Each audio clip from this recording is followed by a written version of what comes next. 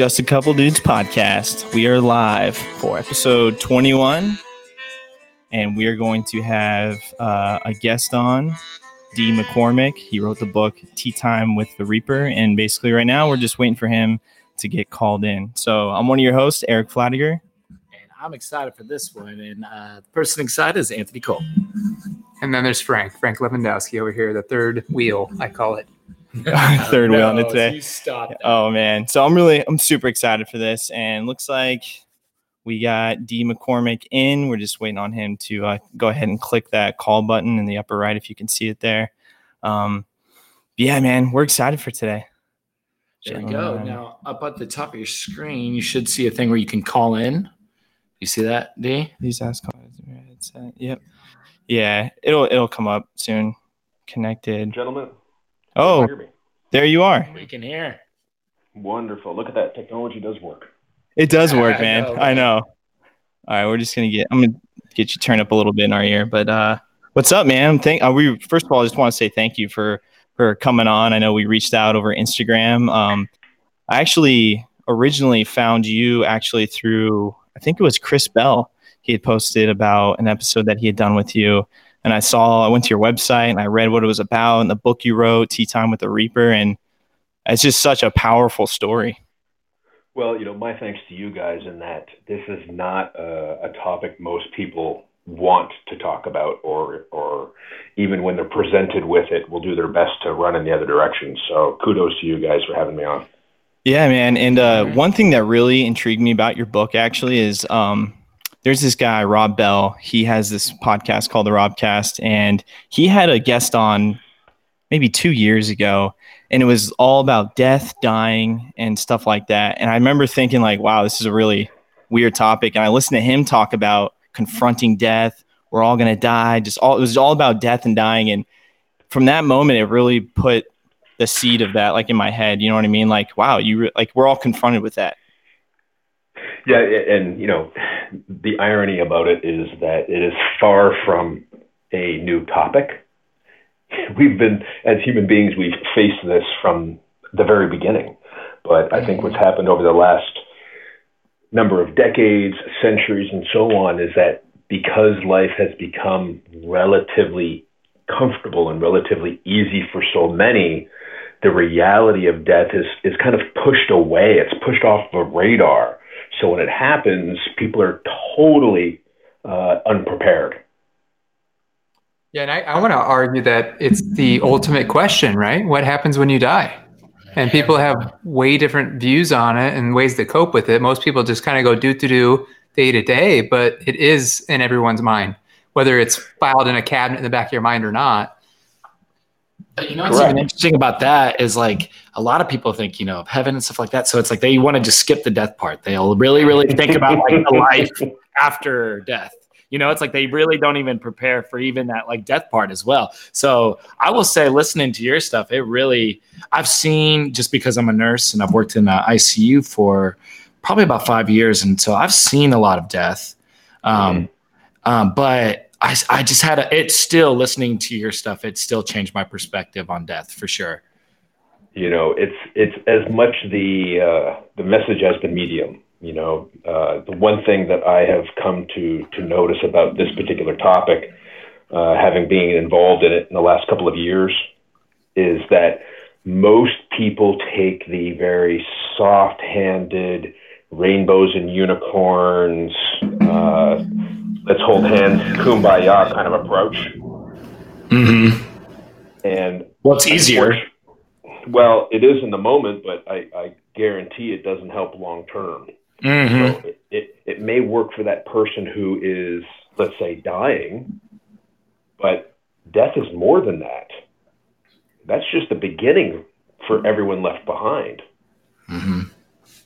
So there's because there's such a lack of discussion about everything that falls underneath that umbrella of death, all the different deaths, all the different circumstances, all the different people affected, because none of it gets talked about.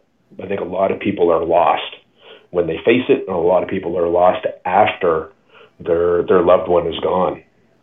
We were talking before we recorded about nutrition a little bit. Now, what's interesting is if you eat something for a long enough period of time, you get a general sense as to what the outcome is. And then you can readjust. We don't really have that kind of luxury when it comes to our own mortality, in that we don't, most of the time, do not control when we die. No, absolutely not. Yeah. Which puts the idea of worrying about, a heaven and hell, if there even is such a thing, to think about that. Meanwhile, we have no control over the journey getting there. It seems a little... Well, yeah, man, that's one thing I always think about a lot of, not so much as death, but is time. So we always think about time like we just got it. We live like we have abundance amounts of time. And really the reality is no one knows how much time you have. Yeah. It could legitimately be a day, a week, a month, 10 years. You really have no idea. Mm-hmm. And how you perceive that time will change depending on your environment and circumstances. There's this theory that time is relative, and it is 100%, because it's a matter of perception. I can tell you, watching Angela die was the worst 4 hours of my existence, but it feels in my brain that it lasted an entire lifetime. Mm-hmm.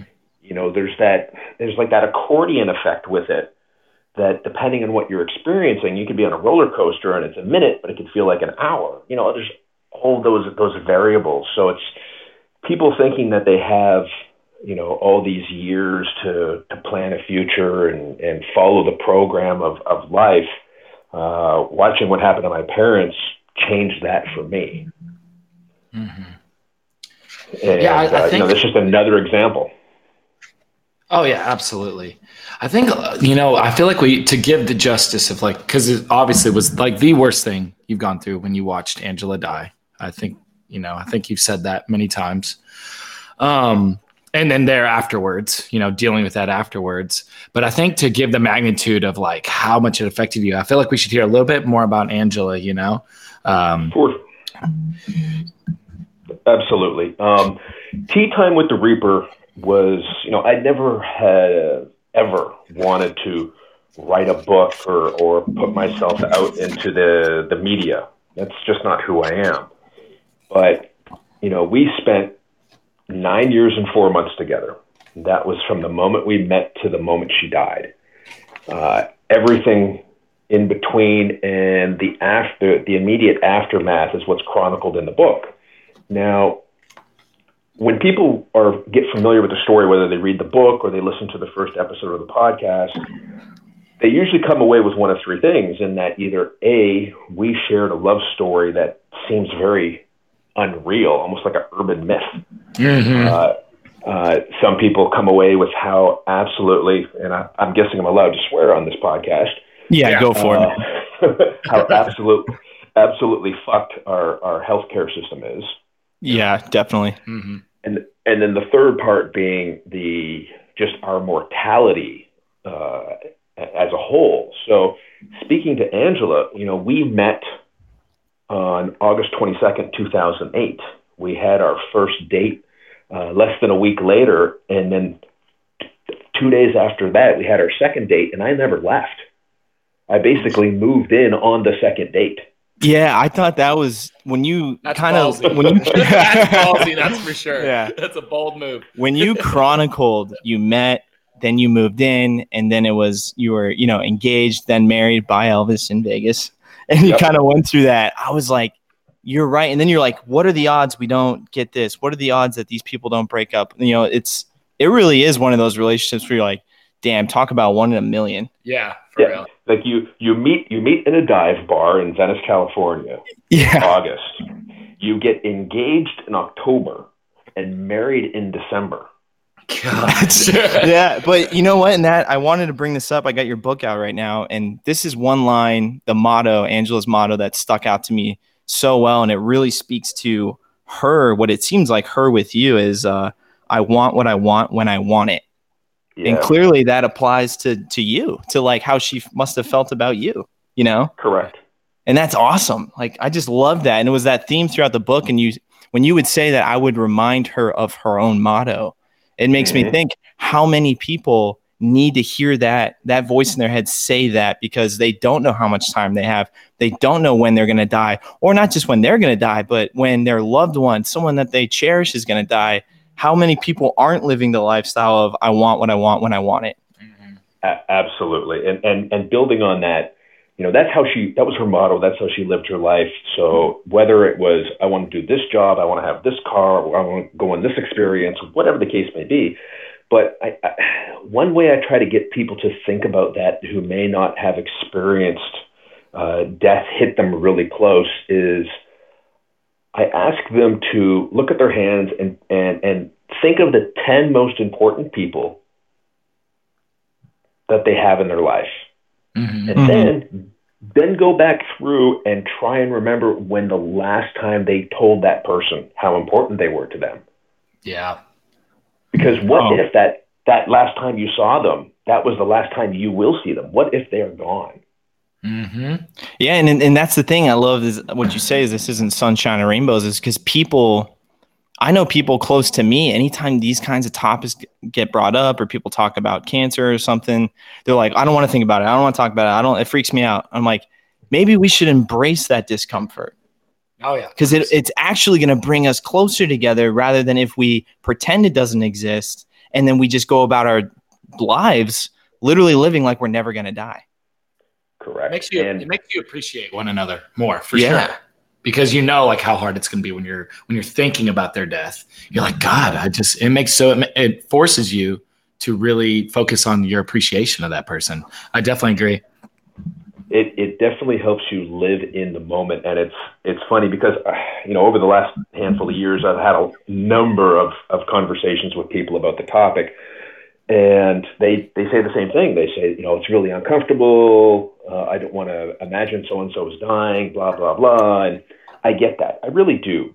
But if you think this is uncomfortable, that this gives you the willies now, just fucking wait until you can't have this conversation. Just wait until that person is dead and you are left with questions that will never be answered. Yeah. Gosh. Well, I think that when you address it up front, right, it's harder initially, but like you said, it's a lot better long term. So you're going to avoid emotions like guilt, shame, regret, resentment, things that last a long time and bother people for many, many years after.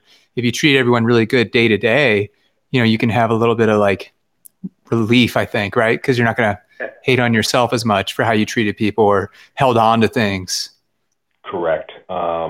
Referencing episode 9 of the podcast that we had my brother Archie on, and his story is, in my opinion, far more tragic than Angela's in that, he was married to his wife, Shelley. They were together for 20 plus years, 2 kids, house, jobs. They had that stereotypical, perfect, life. And then she was walking across the street and got mowed down by someone not paying attention. Yeah. Wow. And she was taken, and he didn't have the opportunity to ask all of the questions to her that I was able to ask to Angela while Angela was dying. Gosh. And how is Archie doing today? Well, Archie just passed the, I believe, 6-year anniversary of Shelley's death. And if you listen to the podcast, which we recorded here in LA in the summer, you hear him breaking down. You hear him crying. Like, he is still very, very emotional about the topic. Now, his business is running well. He's got 2 fantastic kids. He is living his life as best he can, considering the experience that he had. But as he and I will always talk about, you don't get over stuff like this. Mm-hmm. That it never leaves. And that's one of the topics I included in the second book called Grimm's After Tea Desserts, which kind of expands upon the podcast and expands upon the aftermath of those who are left behind, what they have to face, which I think we could manage and mitigate much better if we had these conversations up front. Mm-hmm. Yeah, because you're never fully prepared. That's not possible. I think you'd agree with that. But you can definitely do a lot better than living under the, throwing everything under the rug and living in the dark, which is how most people live their life. And that's what the society has created, right? We're not in gladiator times where, you didn't know we used to watch death up front, and just go eat a sandwich after. Now I'm in the hospital. I'm a nurse practitioner. We have Anthony as a nurse. We're going to talk about the healthcare aspect for sure and the struggles there. But we also see a different aspect where the family does not know how they're keeping people alive. And the healthcare workers are having the opposite reaction you did, where it was like, you wish the healthcare workers were more transparent for you. But we see it where I can't believe these people aren't on hospice up front. People don't realize how sick people are. 100%. And it's funny, whether it's, let's take the healthcare system or what a lot of people like to talk about these days is politics. The blame for things not going right always has to come down to the people. Mm-hmm. The healthcare system is the way it is because the populace, civilians, what have you, they have allowed it to happen that way. It's real. That's what it really boils down to. So while I personally may have had some unpleasant words with certain people, sometimes because of how they conducted themselves personally, but also because of the system. But I knew the system wasn't them as an individual. It was the whole ball of wax. It's how this thing has been allowed to evolve the way it has, all because we as human beings in the first world are so disconnected from death. Mm-hmm. The fact that, for example, dying with dignity is still something people battle with. It totally is. I think, like, I know people close to me, and I've had conversations, like people in my family who feel like, but why wouldn't you, if you're not fighting until that last moment or second, it's not like you're not trying. And I think that might be, because people are struggling so hard, just they can't fathom not existing anymore. Whereas like what you put in your book and what you talked about in your podcast is like, you don't want to go out. If that last month is just going to be pure, painful, disgusting hell, you should be able to choose when you go out, and not on those terms, but on your own. Exactly. And, when having discussions with people, I try to bring analogies outside of the topic to kind of highlight where people may not have thought about things from different perspectives. In that, let's say you are a champion athlete, or better yet, a championship boxer or mixed martial artist. Mm-hmm. Do you want to retire as the champ, or do you want to retire as a chump? Ooh, do you want to be the guy who won the belt? Jordan. Yeah. Michael Jordan in 98. That's it. Go out with the asterisks. He was the champ, but then he got his ass kicked by a dozen other guys before he was, Yeah. Yeah, it's. I think you had said that too when I was listening. It's in your book and when you're reading from it, which I'd recommend anyone who's listening to this right now, go listen to your, Tea Time with the Reaper first episode where you, Derek reads the book, because it's so good. It's so amazing. Mm-hmm. But anyways, what I was going to say is, you said, you're like, I'm with you no matter what. If you want to go out on your fucking shield, let's do it. And I just, there's so much power in that. We as sentient beings should have control of our destiny as much as possible. And for a system to take that away and force people to suffer when they don't need to it's just asinine. There's no upside other than profit. But again, that's focusing solely on the healthcare part. Meanwhile, the blame really falls on society's general belief of dying. Whether, obviously religion becomes a component of many of these conversations. And, my retort to that is, if there was a devil, I would have made a deal. Yeah. Yeah, no, seriously. Wow. I like that. Or you even tried, right? It's like, I'm sure every person, even not religious, has tried to pray when they are in desperate times. Like, you try, right? You tried everything you freaking could. and it still ended in not the way you wanted, and you would have gave everything, right? You would have done anything to have a different outcome. Something I did research though, because I figured you'd be passionate about it, was the Death with Dignity Acts.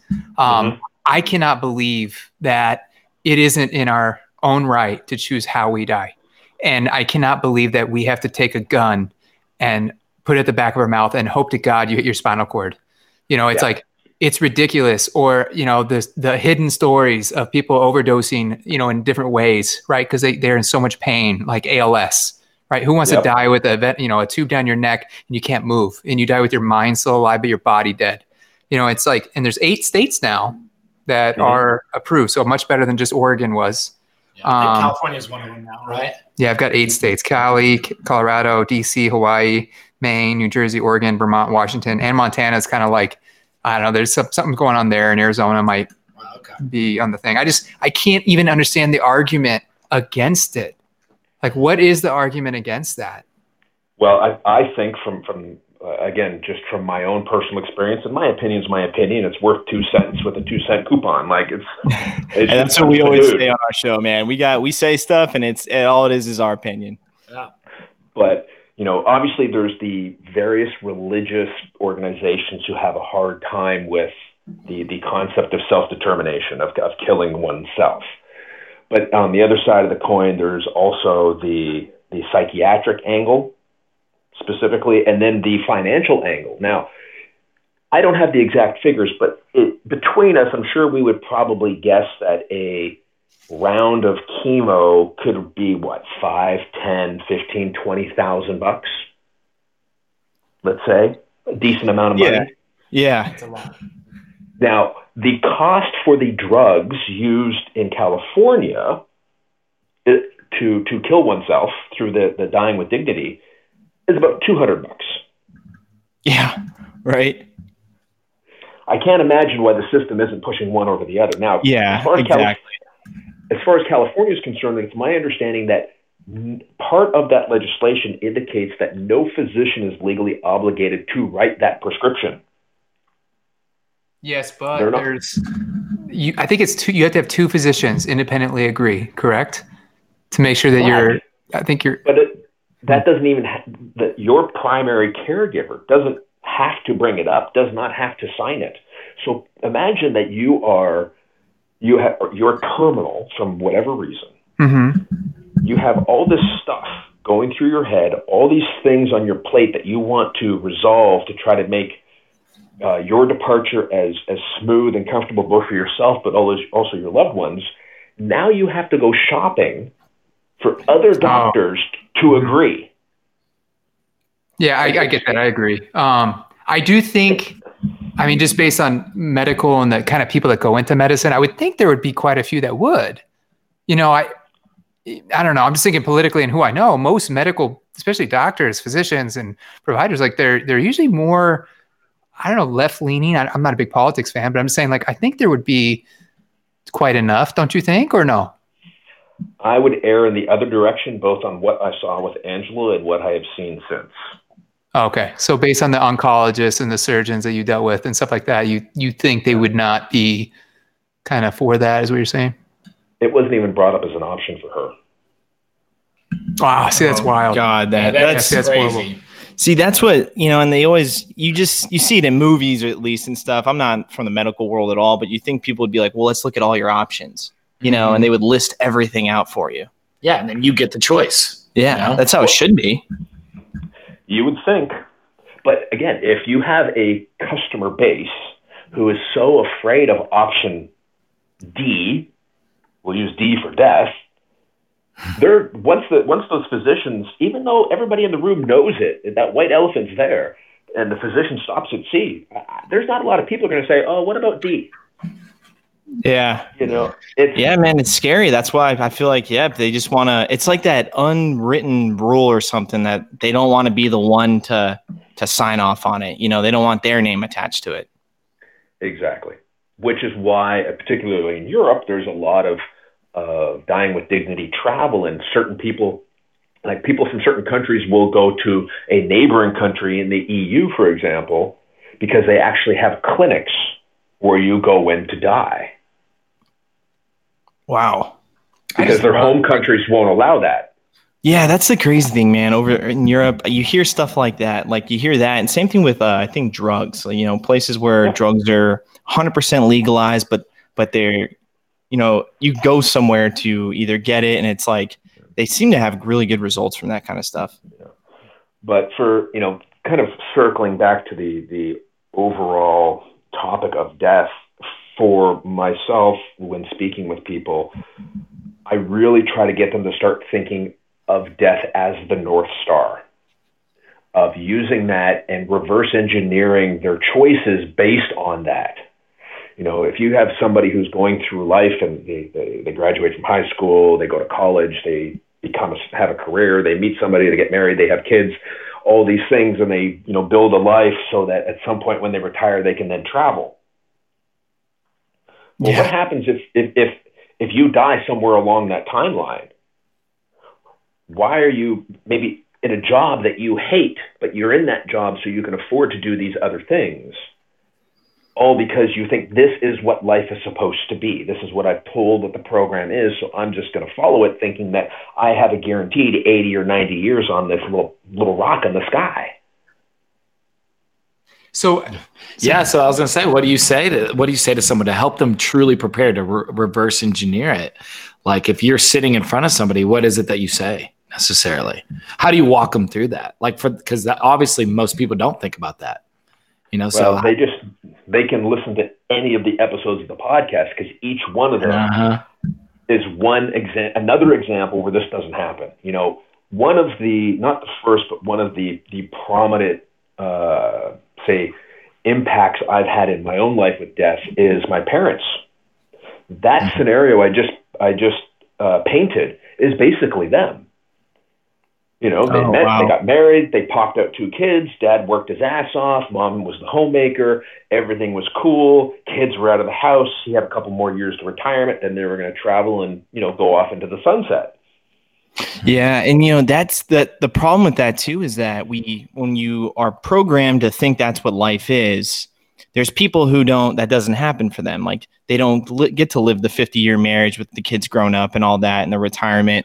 You know, they lose their loved one, you know, in the same sense that maybe you experience, and then they think, well, why is this happening to me? There must be, you know, all these questions come up, and it's like maybe if you reverse engineered it and you were focused on knowing that death is going to be a part of your life, knowing you may not have tomorrow, really living your life. I mean, you know, it's cliche to say live your life to the fullest, but literally living your life with that I want what I want when I want it, you know, mentality. You might not think like, why me when that happens, you know? Absolutely. You're prepared. Exactly. Yeah, and with my parents' example, guess who got sick? Guess who slowly deteriorated over a 10-year span, totally kiboshing their grand scheme, their grand plan? My mom. Oh, yeah. Primary progressive MS took her out, and it was ugly. And a few years after that, my dad died of a heart attack. You know, and it wasn't because of any other reason than he was broken, because the only person who mattered to him was gone. That's it. I have a question. So if they, let's say they were here and they had to come back, do you think, and your parents would live a different way, knowing that they weren't going to live as long or into the sunset? What do you think they would have done differently? Well, it's interesting you asked that question, because after my mother died, I had a number of conversations with my father, and I told him, look, if you want to go snort cocaine off a hooker's ass in Mexico, mazel tov. Yeah, do it. Yeah, do it, man. Yeah. Go try and enjoy life. You have friends all over the world. Go fucking visit them. Do not sit on the couch, watch shitty fucking TV, and rot away. Mm-hmm.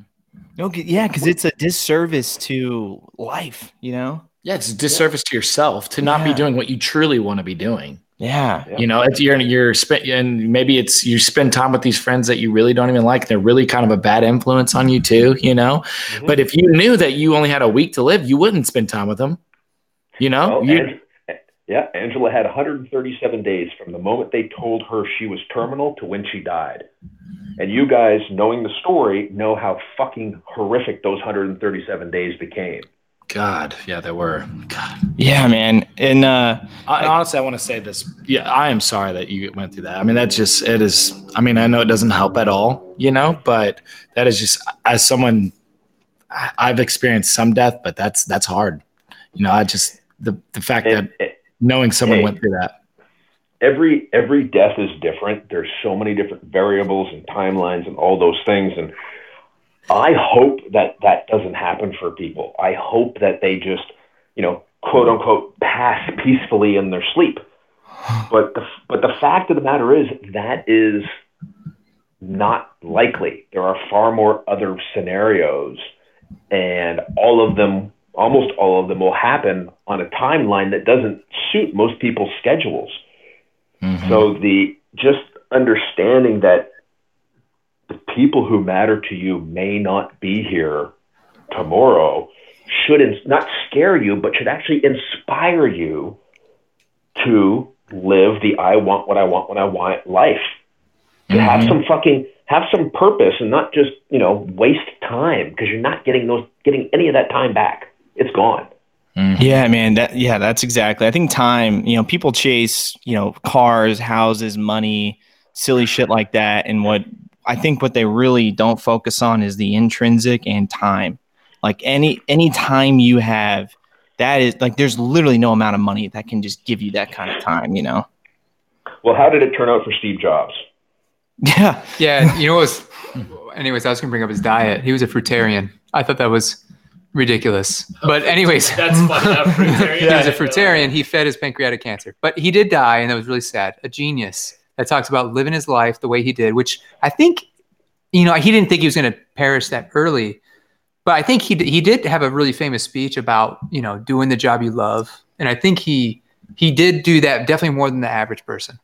Yeah. But he had millions upon millions. I mean, nothing can save you. If your time's coming, nothing can save you. That was it. So make those choices that work for you. Stop worrying about what other people think. Stop worrying about what the program says. Do you be as happy as you can, and know that Grim is right around the fucking corner. Yeah, it is. Don't be surprised when I show up. Like, that's just the way it is. Yeah, it's true. And that reminds me. So I took some notes and stuff, and there was a quote from your book that stood out to me. I have some, this is Eric speaking. I have some more of the more emotional questions, I guess. But one of them was, you wrote, she accepted that she was going to die and die soon. So she accepted that. And I was just curious. I'm like, you put that down, so it must have had an impact on you. Did you accept it as well, or did she accept it first? How did that dynamic kind of play out? Well, to add a little context to that, and to maybe why I did what I did through our whole time together, Angela's mother died of cancer when she was in high school. Okay. And Angela was kind of her primary caregiver. Now, I learned of this on our first date, because on our first full date, we went to go see the bodies exhibit, as I chronicle in the book, which I thought was a great thing to do. Some people think it's crazy, but whatever. I did too. That was funny, man. Oh yeah. Then we went to go grab a bite to eat and drink, and we just chatted for hours. And she told me that her mother died of cancer. And it was in that moment that I'm like, okay, if this progresses, if we become a partnership, become a couple, I know that is not only possible, but a likely outcome for this woman. Mm-hmm. Wow. So you thought about the genetics and thought about the family history and just thought, it's a high probability? Yeah, from day one. Wow. So when it happened, it wasn't that I was necessarily shocked. I was fucking pissed, but I wasn't shocked. Yeah. I had prepared myself for 7, 8, 9 years to understand that was going to happen. And that stems from watching what happened with my parents, knowing that every time I got a phone call from that part of the world, I'm like, okay, this is the call where so-and-so is dead. Gosh. Wow. Yeah. But yeah, my only real experience with that is one of my best friends, name's Jeff. His mom was diagnosed with breast cancer, And, you know, she went through everything. They were super upbeat. You know, she went through all the treatments, this and that. And her story can also speak to just how screwed up the healthcare system really is because very shortly after she had a successful surgery and they told her she was in remission, something like that. I won't put out too much of the detail, but she wound up actually, I think it was she had gotten sick and she had broken her hip. And then it was like downhill from there that, you know, she went to the hospital. They told her she had advanced cancer. It was in her bones. It was in her lungs. It was all over. And then all of a sudden, it was not long after that, I get the phone call and it almost just seemed like instantly like, wait, dude, I remember like, I felt like it was a month or two ago. You told me she beat it, you know, basically. And I just got a phone call that she passed away. Like, how the hell does that happen? Well, that sounds eerily reminiscent of a number of stories I've heard, as well as Angela's. Yeah. And I think if there's a couple things to unpack with that. First, I think a lot of people who have had no experience, say with cancer, need to understand that cancer is not cancer is not cancer. That's like saying I was in a car accident that was a fender bender versus I was in a car accident where I flipped my car 5 times. Yeah. That's just one word that kind of spreads over a multitude of different outcomes. Now, as far as cancer goes, specifically breast cancer, it's my own belief that when they attempt to do their treatments, their chemos and their radiations in lieu of immediate surgery, I believe that's a giant fucking mistake. I truly do, because if for myself, if let's say reverse it, if I was diagnosed with testicular cancer, my first thing would be chop those fuckers off. Done. It's gone. Yeah. I don't need them. If it's my leg, take my leg. The longer that is allowed to, in my opinion, and I'm not an oncologist or a doctor or anybody, but I can't count the number of times I've heard stories where it starts in the breast and then it goes to the lungs, or it goes to the liver, or it goes to the bones. You know, why are we allowing it to have that opportunity? And there's also the people, just to finish this point, there are the people who believe that the radiation actually has an ability to push things. Yeah, I've heard push it from the breast to the lung. Yep. I've heard people say that it wasn't the cancer that kills a lot of people. It's the treatment and the drugs. Well, as you read in the book and listening to that first episode, I don't actually think it's the cancer that killed Angela. I'm the one who killed her. Yeah, you did make that point in the book. That was actually, I was listening to that. I actually replayed that maybe 3 times over and just tried to really understand the magnitude of that. And then not only when you said that, but then you followed it up with, I think you're like, I got that bounced around in my head. And people say time will heal. Like, yeah, like kiss my ass. Yeah, seriously though. Yeah, that was fucking rough. But it's hard, but it's like, you know what? That's the reality for a lot of people. Yep.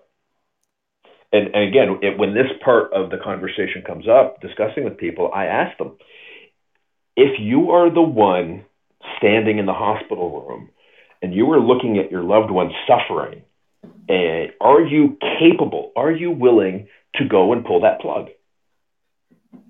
Are you willing to be the person who gives them that fatal dose? Because if you're not, and I have nothing against you, but you need to know that, and furthermore, you need to tell your loved one that, because they may need someone who can. Yeah. And they need to have that arranged before they're in that situation. How do you think culturally we can change? Because America has come so far in such a bizarre aspect. I mean, just think about something simple like Disney movies. You know, we think about animals in such a weird way. Like, you know, we think of bear, we think Winnie the Pooh, and that thing will rip your face off. You know, death is real. Well, just think about how animals die in the wild. You just think about that. Like, people don't like hunters, and you're like, yeah, but this animal would either get horribly sick and die or would get eviscerated by wolves.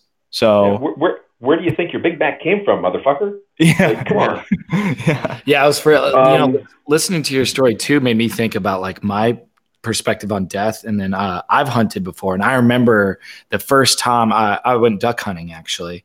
And when I shot the duck, it just more wounded it, right? And I'm almost kind of glad that this is how my first kill was when I went hunting. So when I would get over to the duck, I mean, that thing was still alive and it was struggling. And of course, you're not going to just blast that thing away with a shotgun. So, I mean, I had to grab that thing by the neck and while this thing is still alive and wring its neck. So I had to be I had to come with and accept I am personally taking the life of something.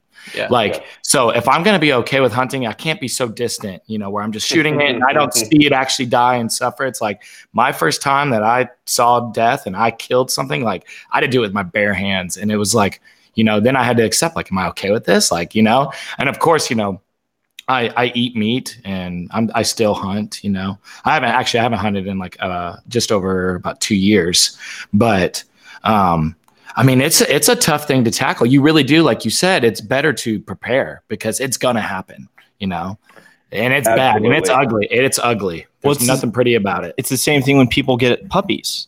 We love puppies. We're obsessed with dogs and puppies, and we don't want to ever think the puppy's going to get old and die, and even just from a super small experience of my own, I remember one of my dogs had gotten sick and she wasn't even old yet. She was in 5 or 6. And, you go over take her to the vet. They're like, nothing we can do unless you spend $10,000 on crazy stuff. We're like, yeah, it's not happening. And they're like, okay, well, let us know when you're ready and then we'll put her to sleep. Just that experience alone and being I'm holding this dog in my arms and you're like, when I'm ready, you'll put her to sleep. And my first thought almost felt can you just tell me in 5 minutes we're putting her to sleep? Because if you tell me when I'm ready, holy shit, now all of a sudden I don't know if I'm ready. Yeah, you had to pull the trigger. And that's just a dog. Yeah. Well, let's be clear that there's a lot of people, myself included, who prefer dogs over a lot of other human beings. That's true. That is true, man. But as to your question as to how do we change this, I joke in many of the appearances that I've been on, other podcasts, and I say that I was raised by comic books and movies. A lot of, kind of my own beliefs and the way I approach things stems from what I learned in those medias. So while people in the past may have had poetry or paintings, I had comic books and movies. The first comic book I ever read was a graphic novel called God Loves, Man Kills. And it opens with a scene in a playground where 2 young children get murdered. So how do we get people to start thinking differently? I'm going to quote John Doe and say that we have to hit them over the head with a sledgehammer. You can tap somebody on the shoulder all day and they just do not pay attention. They just do not wake up. So maybe subtlety is not how we should be handling the most important aspect of our existence in our society is death and everything that stems from it. Healthcare, imagine, and I'm sure there's going to be some pro-lifers or religious folks who will want me on a cross for this, but imagine if everyone who is really ill, whether it be elderly or non-elderly, people who are terminal, and they're just sitting there watching the hourglass go down.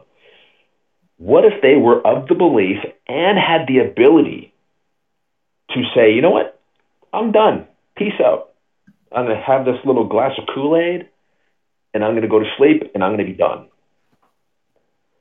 Imagine the amount of suffering that would be saved for them and their families. Imagine the amount of resources that would be saved by not keeping these people who, they're dead, their body just hasn't caught up. We're just sitting here watching the clock tick down in those kind of situations. I think if we were in a society like that, we would be able to take so much burden and pain out of the equation. Yeah, I think there's we're living in a fantasy world, right? Yep. And the toughest things are not addressed or thought about, and we don't talk about it. But it's like parents need to teach their kids, right? When grandma and grandpa die, I think the kids do not need to be shunned away. I think they need to actually see what's going on, right? Mm-hmm. We want to protect everyone, and that's not what you need. You need exposure. Because at some point you're going to deal with that, whether it's a tragic situation like what you dealt with, or even just, your dad dies at 75. And I can speak just from I have 2 sides of the family. mirrored images of the family, and one reacts to death very differently. Like someone will die at 85 and they are screaming and crying, right? They're just very emotional. The other side, I've lost like 2 aunts to breast cancer at like 47. My dad's had cancer. Like I'm going to get cancer. It's just going to happen. And like, they don't cry at all. So you just see I see like right and left, black and white, red and blue, total different. And it's just different families that have these different cultures around it. And it's just bizarre to me. And I grew up with that and I was always baffled by it. It was weird. And I just know that exposure does help. Mm-hmm. Exposure, acceptance, and discussion. Oh, that's really good. Obviously, people die, relatives die, friends die, coworkers die. We get it. It happens to people. And then obviously, the older you are, the more of it you're going to be exposed. And that's just the math of it all. However, I can't even describe how many people I've spoken to who have never talked about their loved one, that person who's no longer here, with anybody else. They don't talk about it with their partners, with their anybody, but they feel comfortable speaking to me about it because I am so brutally open about it. Because they know there won't be any judgment and they can say whatever they want or need to say, no matter how crazy it may be. But why the fuck are we not talking about it amongst ourselves? Mm-hmm. Yeah. It boggles my mind, and it's one of the biggest reasons why we're in this fucking mess to begin with. Yeah, I mean, like you said, exposure, I think is super important because, I mean, I know you're a big fitness guy too. And so think of it in that kind of aspect. It's like, if you don't ever work out or you're really severely out of shape, the thought of working out terrifies you. Thought of going to a gym terrifies you because you're like, oh, I can't lift weights. I'm out of shape. I don't know what to do. The more you expose yourself to it, the more you entrench yourself in it and do it, the more comfortable you become with it. It becomes familiar, and that discomfort becomes very familiar with you. And even though it's still uncomfortable, you know it. You wear it on you almost like a cologne. You know what I mean? Like it's on you. And having that kind of exposure, and like I said, that podcast I had listened to a couple of years ago, I never really thought about it until I listened. And it really made me think, constantly kind of thinking about how much time I have with friends, family, loved ones.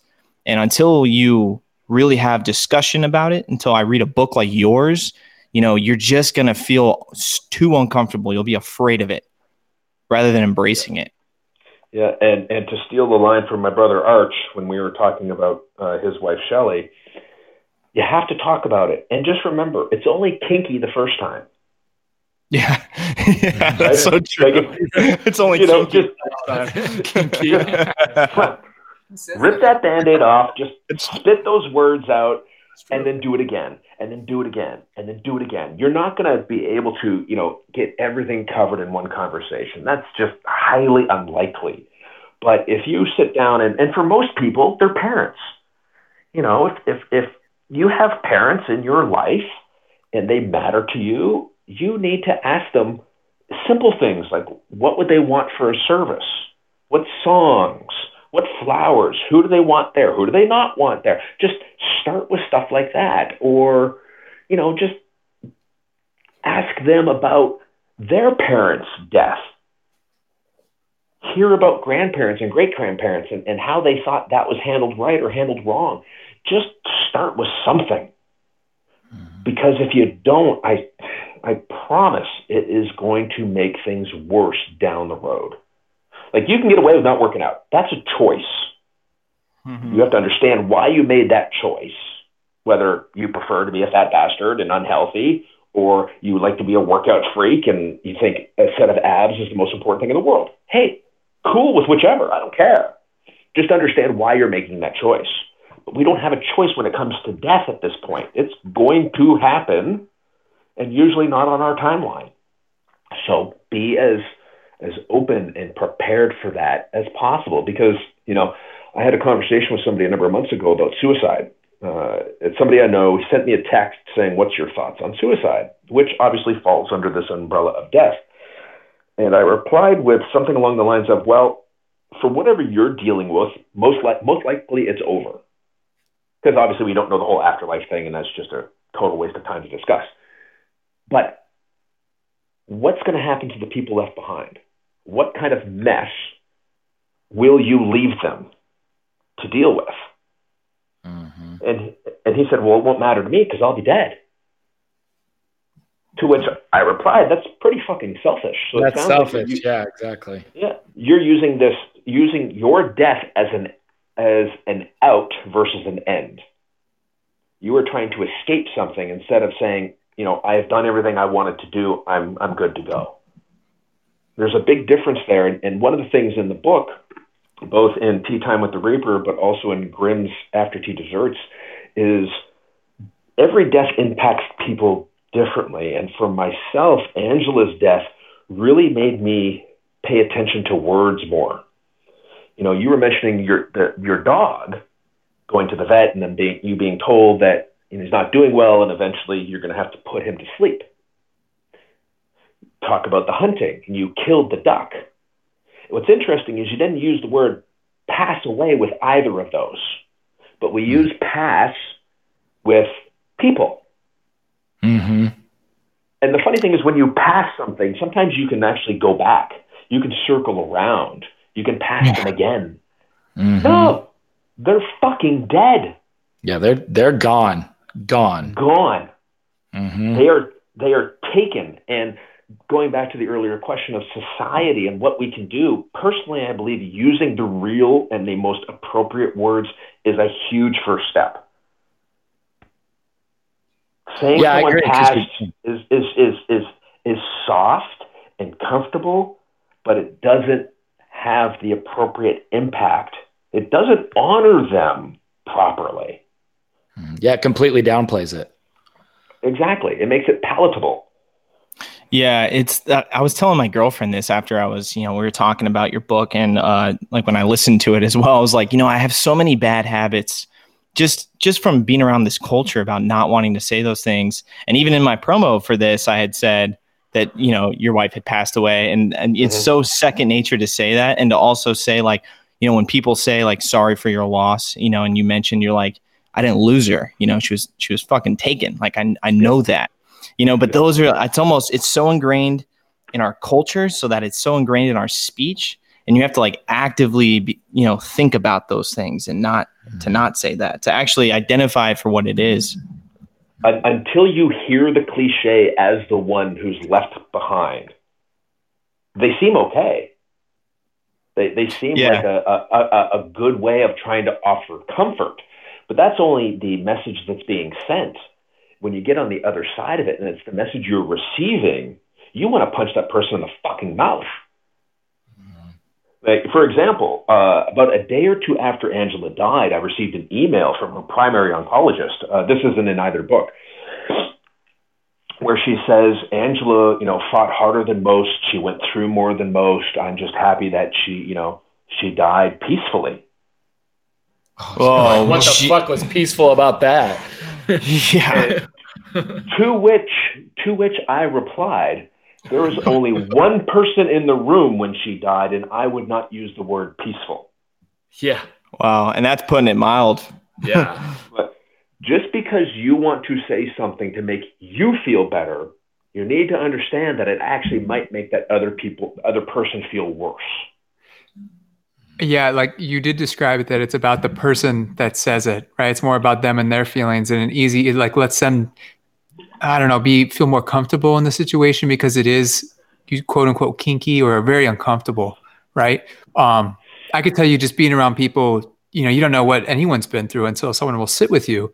But I think the main thing you can do, I'll give an example. I had a nurse where I was just sitting for lunch, right? And then you'll find out a lot that way. I'm just sitting there on a bored day, and she's like, yeah, my son committed suicide.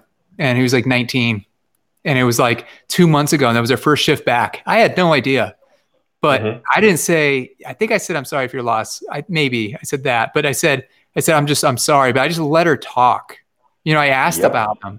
Like, I'm not going to act like I'm going to bear any weight from this. Like, I didn't experience it. I'm sorry you're dealing with it, but like, I want to allow you to speak about it, because that's a very nice, like, probably good coping mechanism, right? Because you don't want to say, I'm sorry for us, they're in a better place, but then just stop talking, because that's usually what happens, right? And that's it. Yeah. The key is talking, I think, and allowing them to express it. For sure. Well, this harkens back to one of the first lessons I learned as a sales guy back in the day. You have 2 eyes, 2 ears, 1 mouth. Use them appropriately. Yes, absolutely. Absolutely. You know, I feel like So just shut the fuck up and let them talk. Give them a hug, and just, you know, let them go when they want to go. Let them, you know, cry when they want to cry. Just be there and show them you care through actions, not through some regurgitated greeting card bullshit that does zero for them.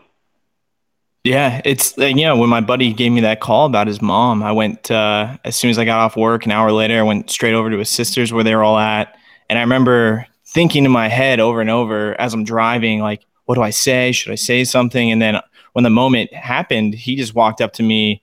I hugged him, embraced him, and he kind of just cried. And then I didn't say a word because I'm like, there's not a goddamn thing I could say. And that's okay. And I think all he needs is comfort, or not just comfort. He needs, you know, we suffer together, you know, you just want to hold, embrace somebody, and that's about it. And what the hell could you say? You know, nothing. And that's the thing. There isn't. And here, let's bridge that and take that a step further in that they need that now, but they need that in 6 months. They need that in a year. They need that in 5 years. The one interesting thing, if every story I've had the honor of being told regarding someone dying is when it happens, everybody rushes in. All the cliches are going at you. All the greeting cards are coming. All the flowers are being delivered. And then a week, a month, 6 months, a year, and on, so much of that fades away. And it's not that people need to always be there every minute, you know, every moment. But they do need to understand that while they get back on their hamster wheel and get back to their normal life, that person who they say they care about can never go back. Yeah, so, I mean, you're forever changed and impacted. You know, in that follow-up book I mentioned earlier, you know, the concept of healing is something a lot of people like to talk about after someone dies. And personally, I don't believe that's possible. And I say that because when someone important to you dies, there's something gets taken. It's like there's a hole put into you that can never be filled. You can try to patch it up, you know, but it doesn't work. That hole is always going to be there. So instead of thinking about trying to heal it over and to get over it and to get past it, why not honor it, keep it there, and then try to strengthen everything around it? You know, if I cut my hand off, I don't get to will that back. I don't get to heal from that. I need to make the rest of my body strong enough to continue on. And that's my choice. I don't necessarily have to, but that's the way it works. So, you know, the words people use when it comes to death, when it comes to grieving, I think we've gotten away from the honesty of it. We've gotten away from the ugly truth of it, trying to make it nicer and softer for everybody, but that's been a giant disservice. Oh yeah, like you know, you'd mentioned in your book too about, you know, when people say time, you know, time heals all. Does it really? Because when you think about that pain or that thing, it still hurts. You know, you could still feel it in your chest or in your gut. It doesn't heal. It just means there's been a few months in between, you know, or a year. It also gives you a false promise, right? Because then you're expected to someday wake up and be all cherry and feel great. And you're like, oh, I'm over it. Like, you're not ever over it. Like, what kind of love or what kind of caring is that, right? You should always think about that and have that memory. Yep. And imagine that false promise and the feeling of failure that leaves with people who, after a year or 2 years or however amount of magical time people think that they're supposed to, you know, get past it, and they don't. So then there's all that internalization, and then in many cases, the self-medication. When we were kind of pre-show going back and forth with notes, one of the things that was on the list was alternative medicines, especially for pain. And, it's a tricky thing because where do you differentiate, the medication for trying to manage that almost invisible pain versus some physical pain? A lot of people, when it comes to death, they try to drown their feelings or bury their feelings under food or make them disappear with drugs or get into some other type of scenario to divert their attention and not actually be in it, not sit in it, not become engrossed in it to honor that person. They just try to run. Yeah, and I got to tell you, the medical community is at fault, right? Especially in the psychiatric community, where now it's actually pushed in the DSM-5 that you can treat someone for depression related to death. Like, you should be depressed, right? Yeah. Like that's the normal reaction. That means you're a human being and you have a heart. And and unfortunately, we do sugarcoat things and over medicate. Again, it goes both ways, right? You get 5 minutes with the patient, and what option do you have? You have a pill or no pill, or you hopefully send them to therapy, right? Which can help. Someone that actually will let them listen and talk. But a lot of that I believe stems from the programming they received as they grew up. Again, going back to, if you're a child and your parents made the decision to never show you the reality of death, walk you through what that means, when you get into adulthood and that happens, you're like, what the fuck is this? I wasn't told about this. You're completely lost. So, of course you're going to latch on to anything that can take that uncomfortable, that discomfort, that pain away. But it doesn't deal with the actual root of the issue. It just band-aids it. So for all the people that have that challenge, it's on them, but it's also on the people who help make them. Yeah, I wanted to say too, when I listened to the different podcasts that you have done, and then also when you were on other people's podcasts, it made me, and like I told you before, with me working in a cardiovascular ICU, I see death a lot, and what it made me realize is, like, we are all I didn't even think about it till literally yesterday. We are all on this path of death. We're all going to get there. 1, 2, our perception is constantly changing on our how we view death, because, like how Eric talked about his dog dying, and then, as someone who's grown up eating meat, where then all of a sudden I had to kill the animal that I was going to eat, then I was like, that kind of affected it.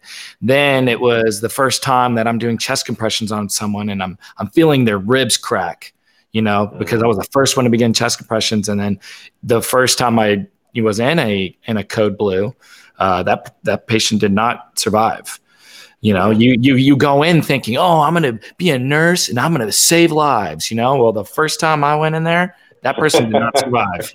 They did not survive. And we did, exactly. We tried everything. I'm sweating because I'm doing chest compressions, but, and what I realized is, like, thinking about yourself dying and thinking about the people even you love, the past, dying, I almost said passing away. I just said it because I'd say it to family members, it is engraved in me, you realize that you can get better at it. Like how, if you want to be good at baseball, you practice it, right? Mm-hmm. You go and you practice it. Well, what's one way to get better with handling death?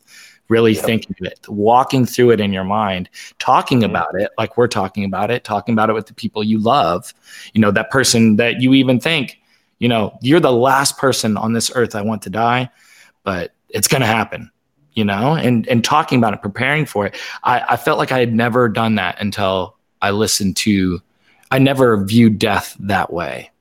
I feel like I was guilty of too, because I had seen death so many times that, like, it was like I became, tolerant of it. Like I just like my tolerance. Desensitized. Desensitized. Yeah, exactly. My tolerance just kept going up and up and up, you know? And so I just got to say, thank you for making me even just think in a different way, because I'm like most people out in the world, you know, because I haven't experienced, you know, someone very, very close, you know, dying. I just haven't. And therein lies the interesting aspect of it. In one of the episodes, I think it was episode 4 or 5 of the podcast, I sat down with Ty, whose brother committed suicide. And, you know, Ty's a police officer. So you can only imagine in the LA area, you can only imagine the kind of things that he has seen in his 15, 16 years of being a cop. Mm-hmm. But it's not until death knocks on your door that it impacts you at that level. That's not to diminish seeing people dying or seeing a dead body. But if you don't have an emotional connection to that individual, to that animal, it's going to hurt. It's going to hurt you. You're going to feel that, but not the same. Yeah, you're way more disconnected. Way more. Exactly. So, you know, in that episode, he was joking about how there's times where he's heard other officers kind of joke about, hey, that guy's brain is like 10 feet over there. Ha ha ha.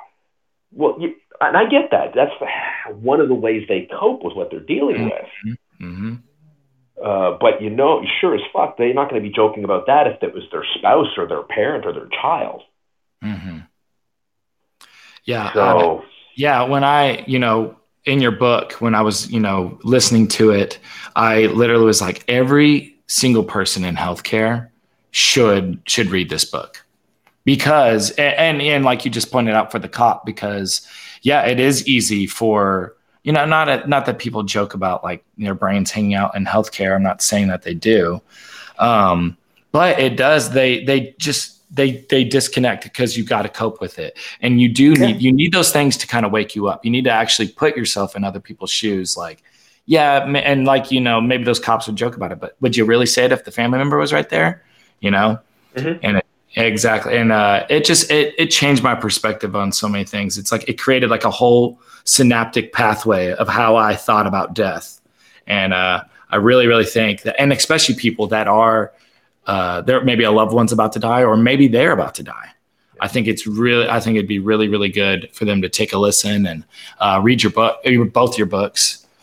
Yeah, and it's interesting you mentioned the for someone who is dying, because one of the things when it comes to the grief end of this, for those left behind, there's various models and books and kind of ways of programs of, you know, how people are suggested to deal with grieving, which is a really broad term that encompasses a lot of specific emotions and timelines. One of the more popular ones, I believe, is called the Kubler-Ross model. I don't know if you're familiar with those. It's like I've heard that. 5 stages of grief. What I learned is that was originally designed for people who were dying themselves, mm-hmm. not for people left behind, not for the loved ones, but it's being applied to them too. But what they experience is different, mm-hmm. which is one of the reasons why, you know, the podcast came about, because I wanted, my producer Biff and I, we wanted to create a platform to allow other people to share the stories of their loved ones and what they learned from that experience.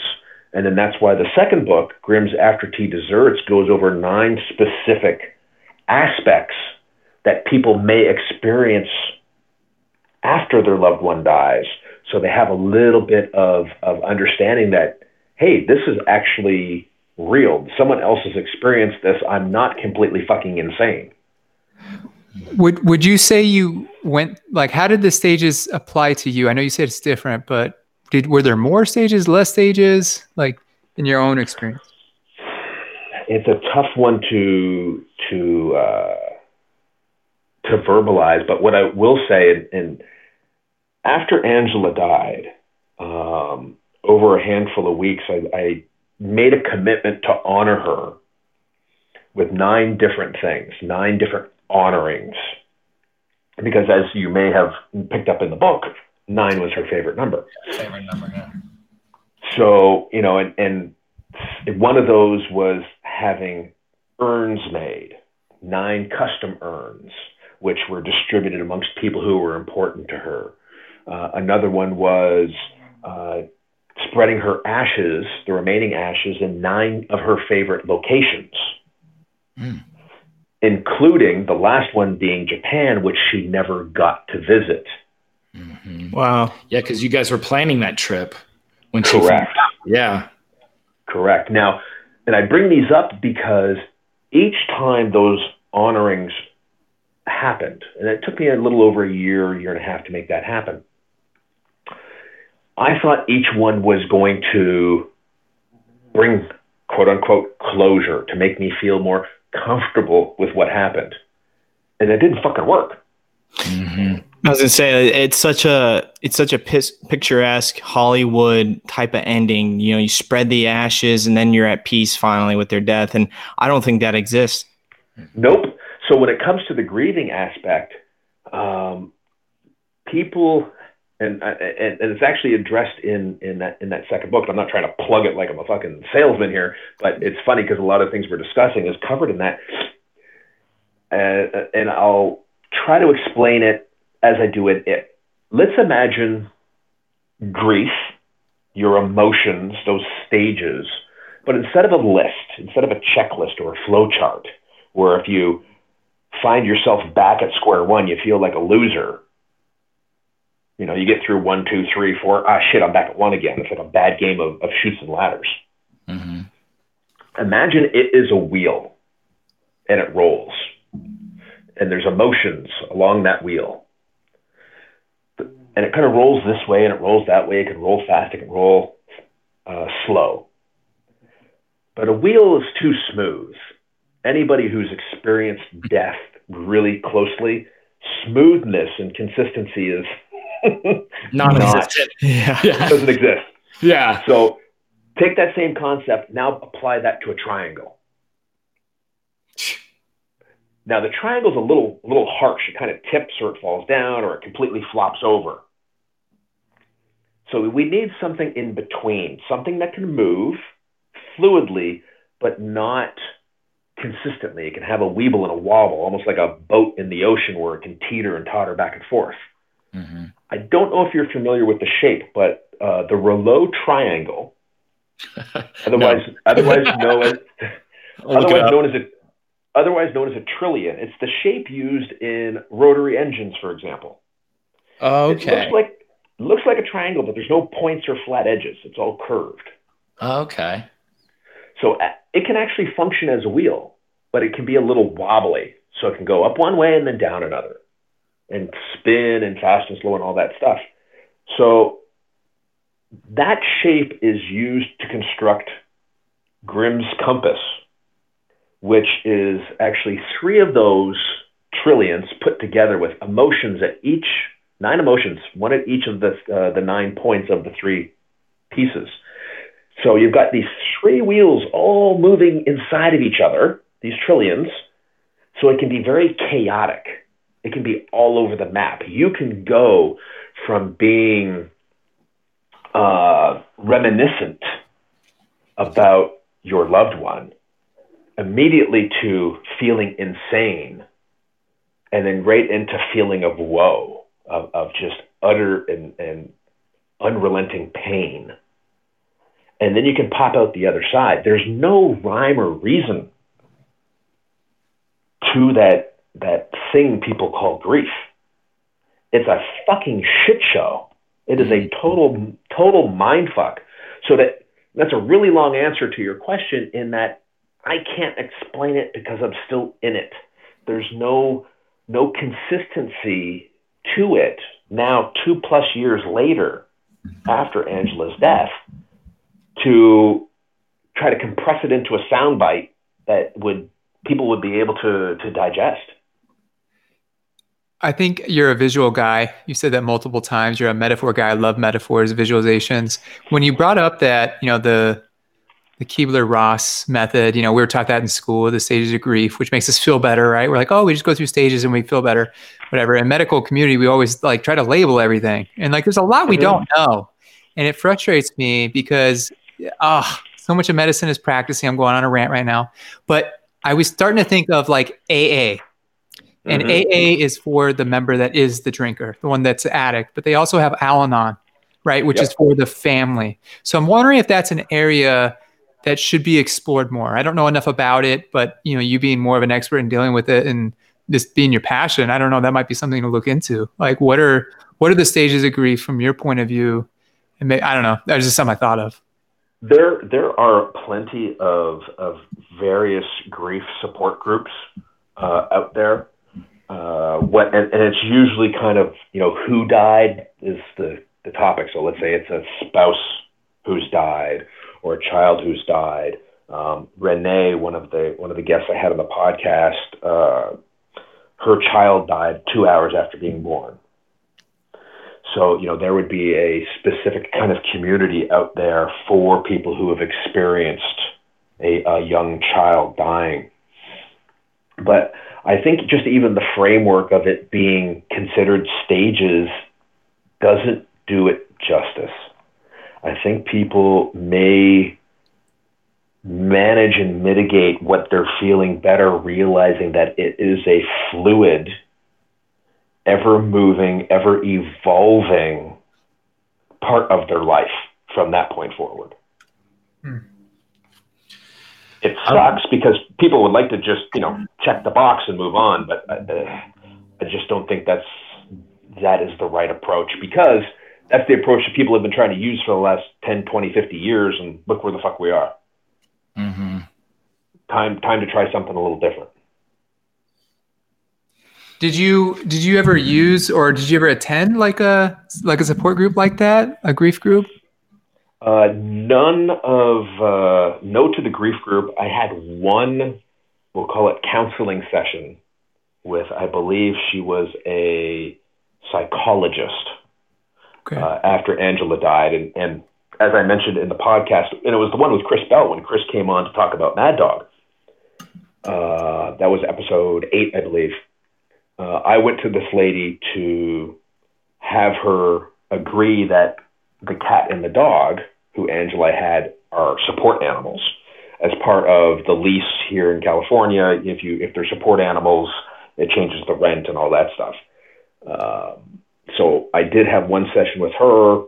She asked me if I wanted to do another one, and I simply replied that I think my time is better suited doing the type of work that I'm doing now, listening to people, than just talking about what happened with Angela, if that makes any sense. Well, you also are basically leading like a grief support group almost, right? Not a regular one or whatever you want to call it, but your podcast, that's what it is. It's right? a community. Mm-hmm. Correct. And there's been plenty of people from all over the world who, upon coming across the book or listening to the podcast via social media, have reached out and shared their stories. Yeah, I think that's a really important thing is that people can get your book. And if someone has experienced something similar to that effect, not that you just find like comfort in it, but it's that like what you're doing, you have this mission to honor her, and they can pick up their own sword and find their own mission with that loss. And we should, as a society, going back to the broad spectrum of this, not only do we need to be understanding the reality of our own mortality, of understanding and accepting death at a much higher level, we also need to do a better fucking job of honoring the dead. Mm-hmm. Honoring the people who have come before us, who have helped us get to where we are. Now, don't get me wrong, there's people who die and they're total dicks and they don't deserve to be mentioned ever again. Yeah. I love that. What is up with funerals? Everyone be like, he was such a nice guy. No, he was a piece of shit. That's what he was. Yeah. And what changed that he died? No, he's a piece of shit. Call it what it is, Exactly. But there, for me, that person is Angela.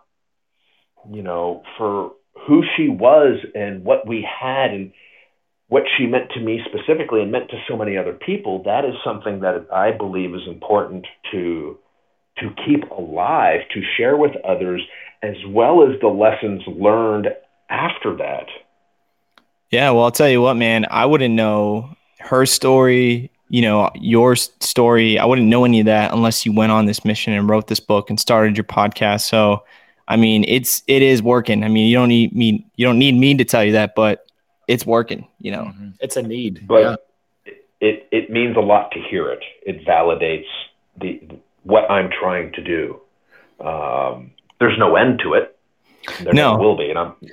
And that's like the whole reason, we started our podcast is just we've all heard people talk and tell stories, and we're all living the human experience.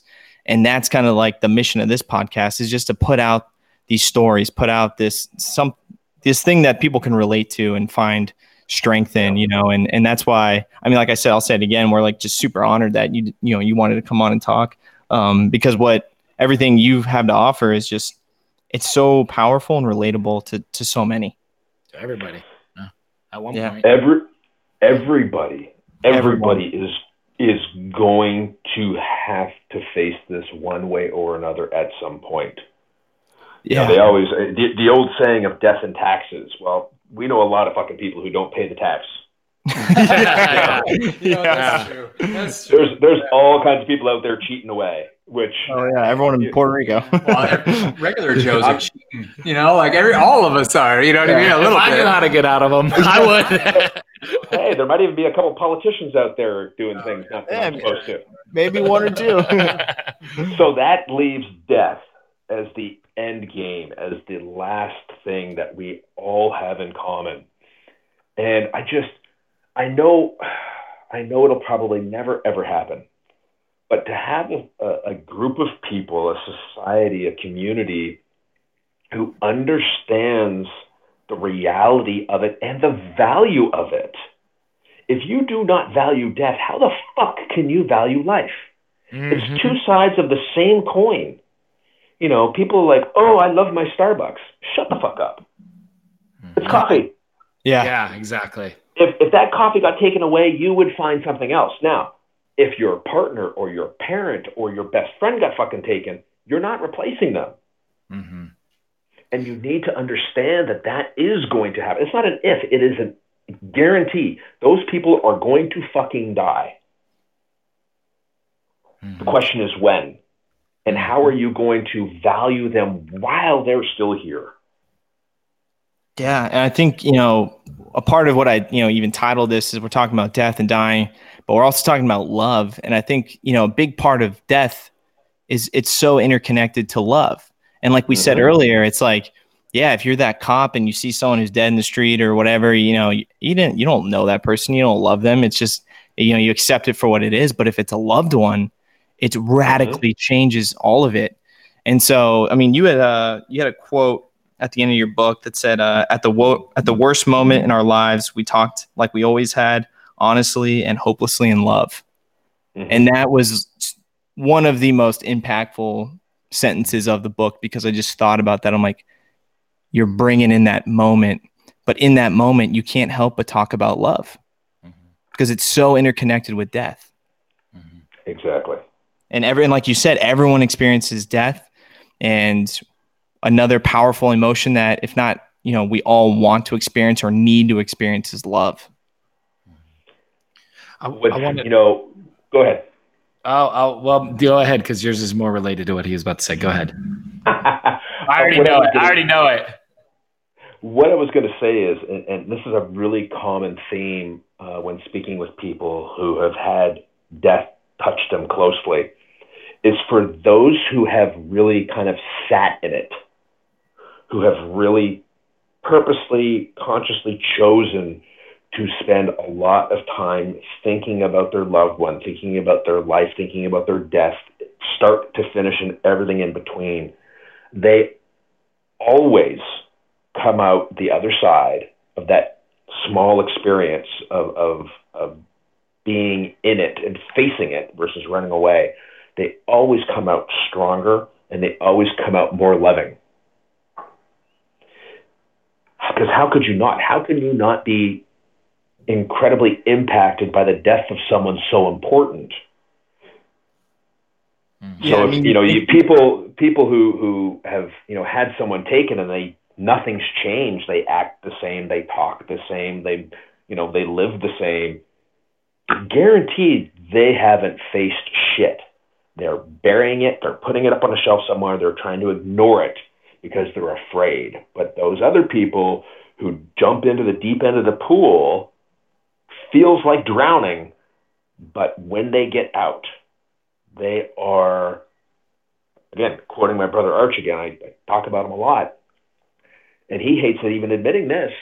He's a better man now than when his wife Shelley was alive. Mm-hmm. And that's a hard thing to reconcile, but it's a truth. How could you not be? Mm-hmm. We talked about this in a previous episode. We haven't even released it yet. The only time I've ever really felt grief in my entire life wasn't due to death. It was actually because my ex-wife decided to, seek for love outside of the marriage, and it was with a good friend. And she ended up, getting into a relationship. They're engaged now, actually. So, that was very hard for me at first. It was. But I will say this, I've told people so many times that I don't regret it at all because I'm a better man. Me going through that hardship and just like you said, I faced it full on, man. Like it is incredible. I could have filled up a bucket with the amount of tears I cried, and I felt like, especially in society now, especially as a man, you don't want to face your emotions. It's just like, what, who cares? Just go through it and just go throughout your day.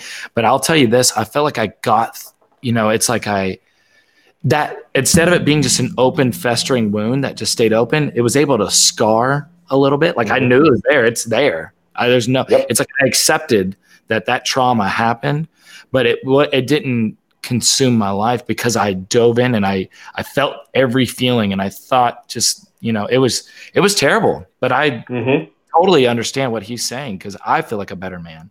I feel stronger. I appreciate the people in my life more. I appreciate my own life more, honestly. Yep.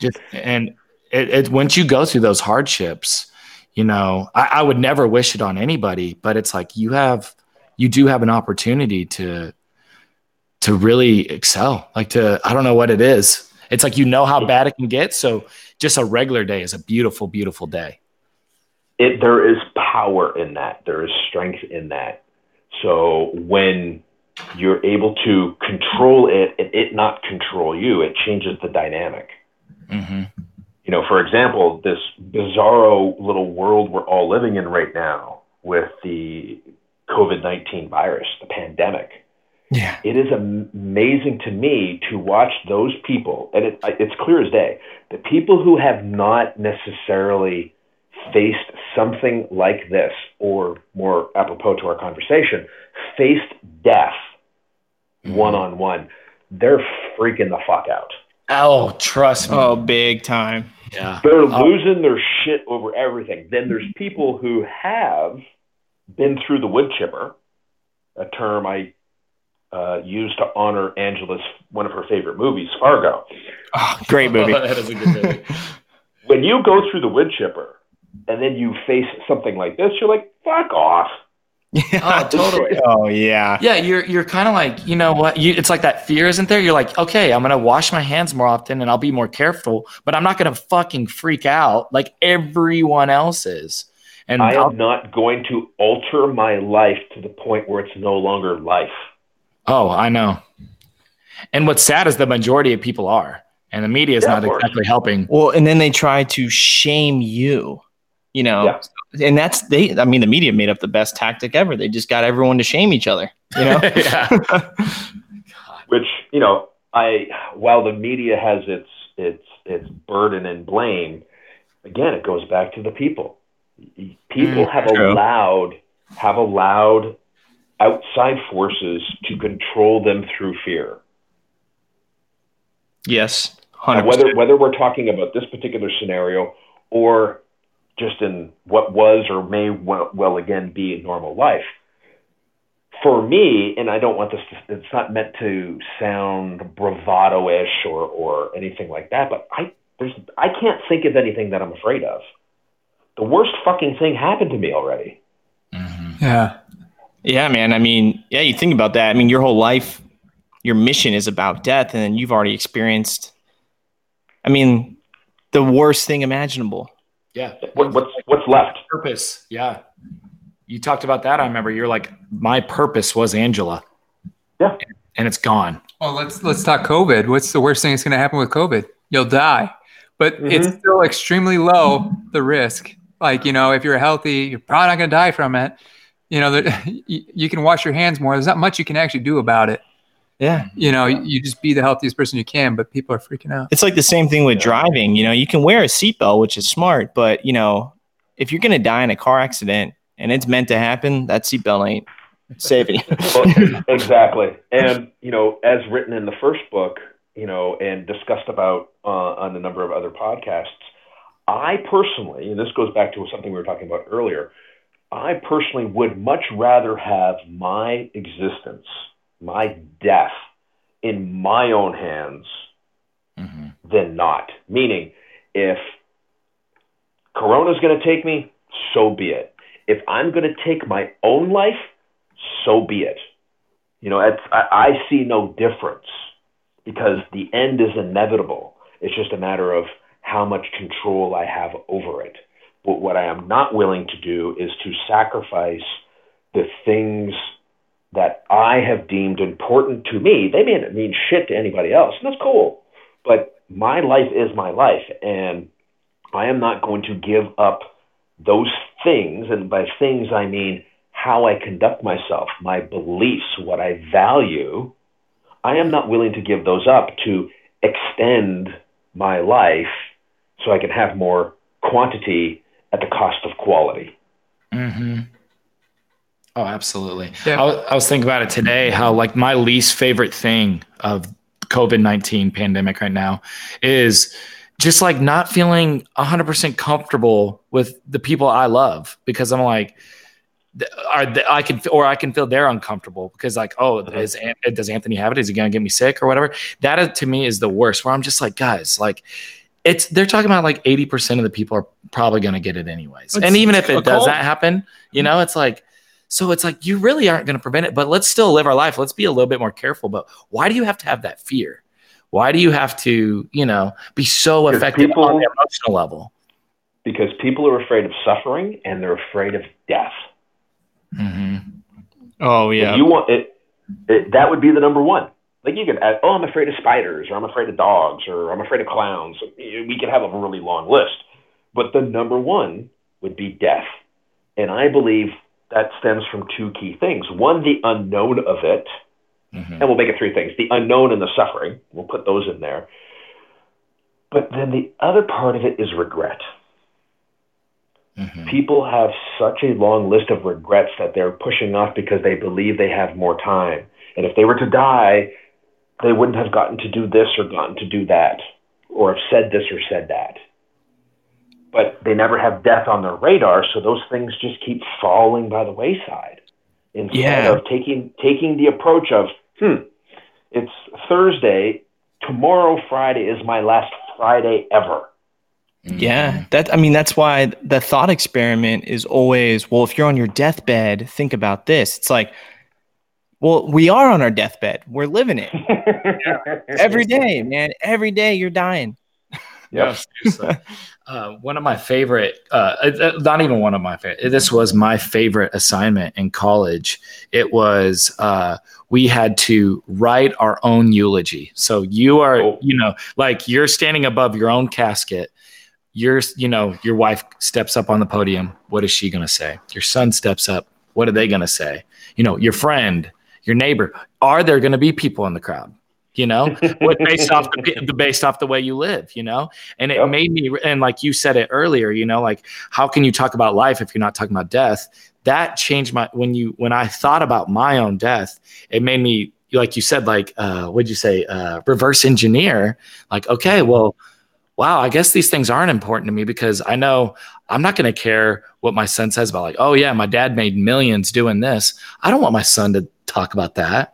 No, I want him to know that I'm a loving, I don't even have a son, by the way. I'm just saying like a future son, no, that my dad was kind and he was loving and he was a fighter and he taught me so many things, and by I agree with you. I'm so glad you're doing this where you're making people think about death, because it can change your life today by thinking about death. But only if you have the courage to listen to other people's stories and the courage to have the conversation with the people who matter. Mm-hmm. And it ain't easy. I can't count the number of people who've said, I tried to have the conversation with my mom and she got all weird. I'm like, no doubt. Yeah. But guess what? There will come a day where you can't have that conversation. So keep fucking pushing. You have to. Yeah. Yeah. Well, that's the thing, man. It's like, it's going to happen, so you might as well, to reference earlier, like, build those calluses, get familiar with that discomfort. Yep. Because it's going to happen.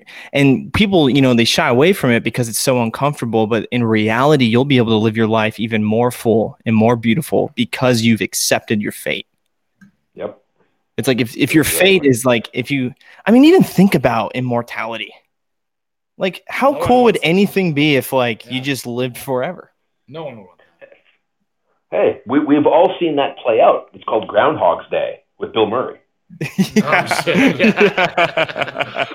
Yeah, he tries to kill himself like countless times until he realizes what's really important. Yeah, absolutely. Yeah, or you get like vampire movies where you just bang and drink every day forever until you get tired of banging the high school out. That's what they do, and they just become drunks because there's nothing else to do. There's nothing. Yeah.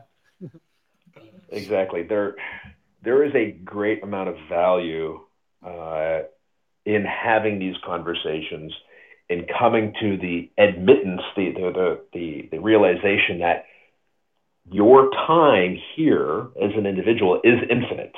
Now, if you believe in afterlife and reincarnation and all that horse shit, cool. But you don't have proof of that. You don't have the golden ticket to make that happen. So let's just deal with what we know. Mm-hmm. What we know is you have a fixed amount of time. You don't know how much, but you have a fixed amount of time. So what are you going to do with it? Yeah, it's I heard on another podcast someone bring up this idea. People talk about heaven and how amazing the afterlife is, or heaven, and all these things that a lot of people believe in. And so you almost wash over your whole life here on earth just daydreaming about this heaven or something like that.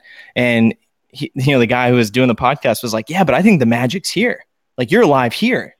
Like, you're on earth, man. Like this is where it's happening. Like, this is where life is as we know it right now.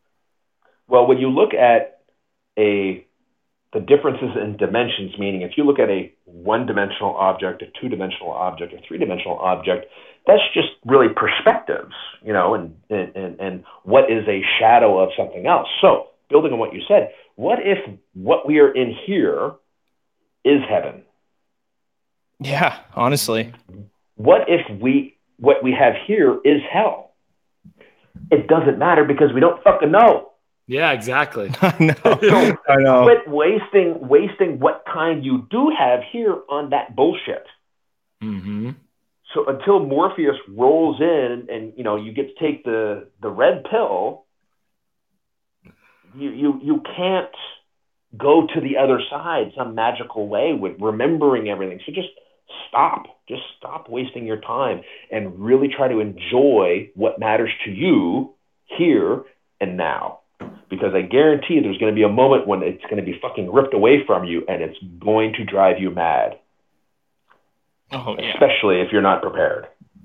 Yes. Well, Derek, I think I just got to say thank you, man. I mean, we've been on an hour and 40 minutes roughly. I just want to say, like, what practical advice could you give to someone that recently dealt with a very close death? Like some practical things they could do, like leaving on that. The first, I can't even say that. There's a couple of things. One would be, if you want an ear, reach out. Reach out to me, or reach out to somebody or a group or something, just so you're not feeling alone in it. They can't say or do anything that's magically going to make it better. But knowing that there's someone else out there willing to listen means will mean a tremendous amount.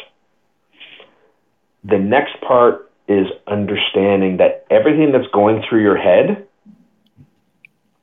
is, I hate to use the word because it's a shit word, but normal.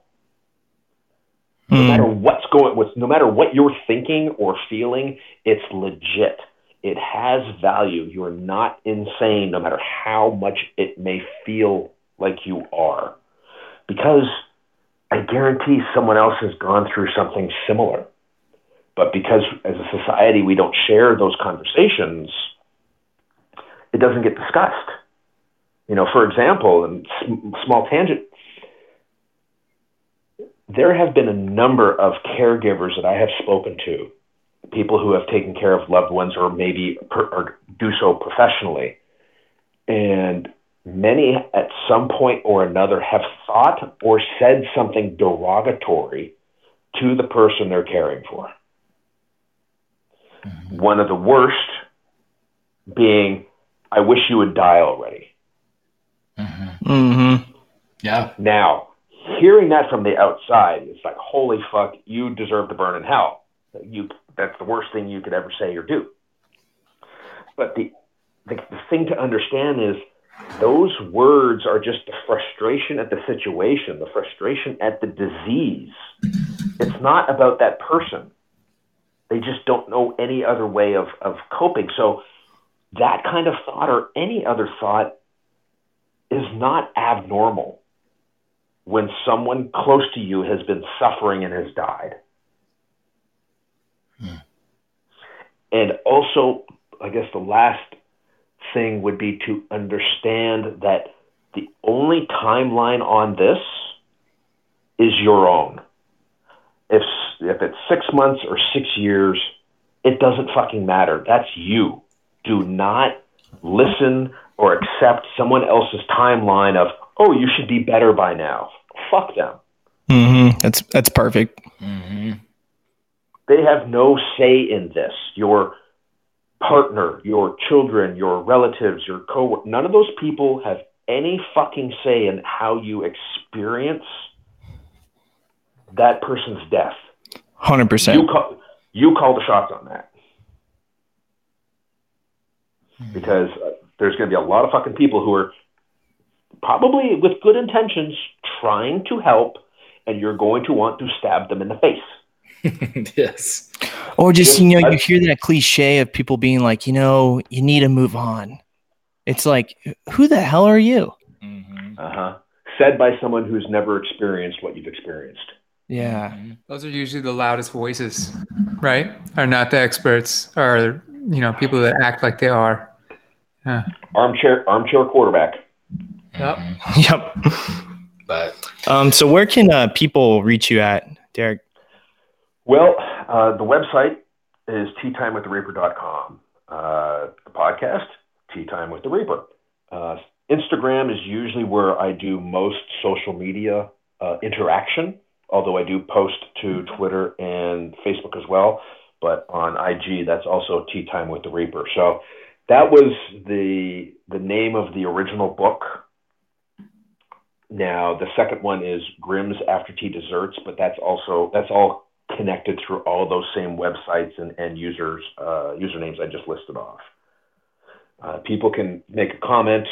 They can send me a DM. They can send me an email. It doesn't really matter. I'm more than happy to listen to anyone who's trying to navigate this road that they didn't want to be on. Yeah, and so I would say to anybody who's listening to this right now, if you are going through any kind of related, pain or torment or situation experience, I would say go ahead and reach out to Derek through all those means he just said. And I would also say to buy this book. And if you're like Anthony said, if you're a healthcare worker, especially buy this book and read it, because it just gives you such a human perspective of pain and death, and how, people just by their own action can really change the trajectory of someone's life. Mm-hmm. Absolutely. All right, Derek, this is Anthony here, and I wanted to thank you, man. It was fun talking with you. Learned a lot about myself and about the future and about death, of course. So I appreciate it. Guys, Anthony, Eric, Frank, I cannot thank you enough for being open to talking about this. Like I said in the beginning, it's one of those things that people don't want to talk about, yet it's the only thing they should be talking about, in my opinion. Mm-hmm.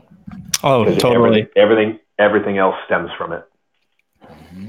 Yes, 100%. So to anyone listening, just go ahead and you can find this podcast on Podbean, Apple Podcasts. You can find us on Instagram at jacked_podcast. Find Derek McCormick. His book you can get on Amazon, Tea Time with the Reaper, and his new book. What was that? Grimm's After Tea Desserts. After Tea Desserts. Yeah, I saw that. I saw you sharing that on Instagram. I was like, that's really good. Yeah, because death for those who are left behind, death is just the beginning. And hey, I just want to say thanks, man. It's Frank over here. I butted in every once in a while. I just really appreciate your perspective and getting down to real talk, which is what we need in all aspects of life right now, which is what we're missing. But I do like ending the show with a quote. And I tried to research one that would be really good for this episode. And it's very simple, but it just says, "You'll never be the same, and that's okay." Yep. Oh, that's perfect. Wonderful. Yeah. Okay. Well, thank you, Derek. And I'm looking forward to maybe doing some more stuff with you, man. Perfect. Awesome. Thanks, guys. Yeah. All right, man. Take care. Have a good one. Bye. Bye, everybody. Later.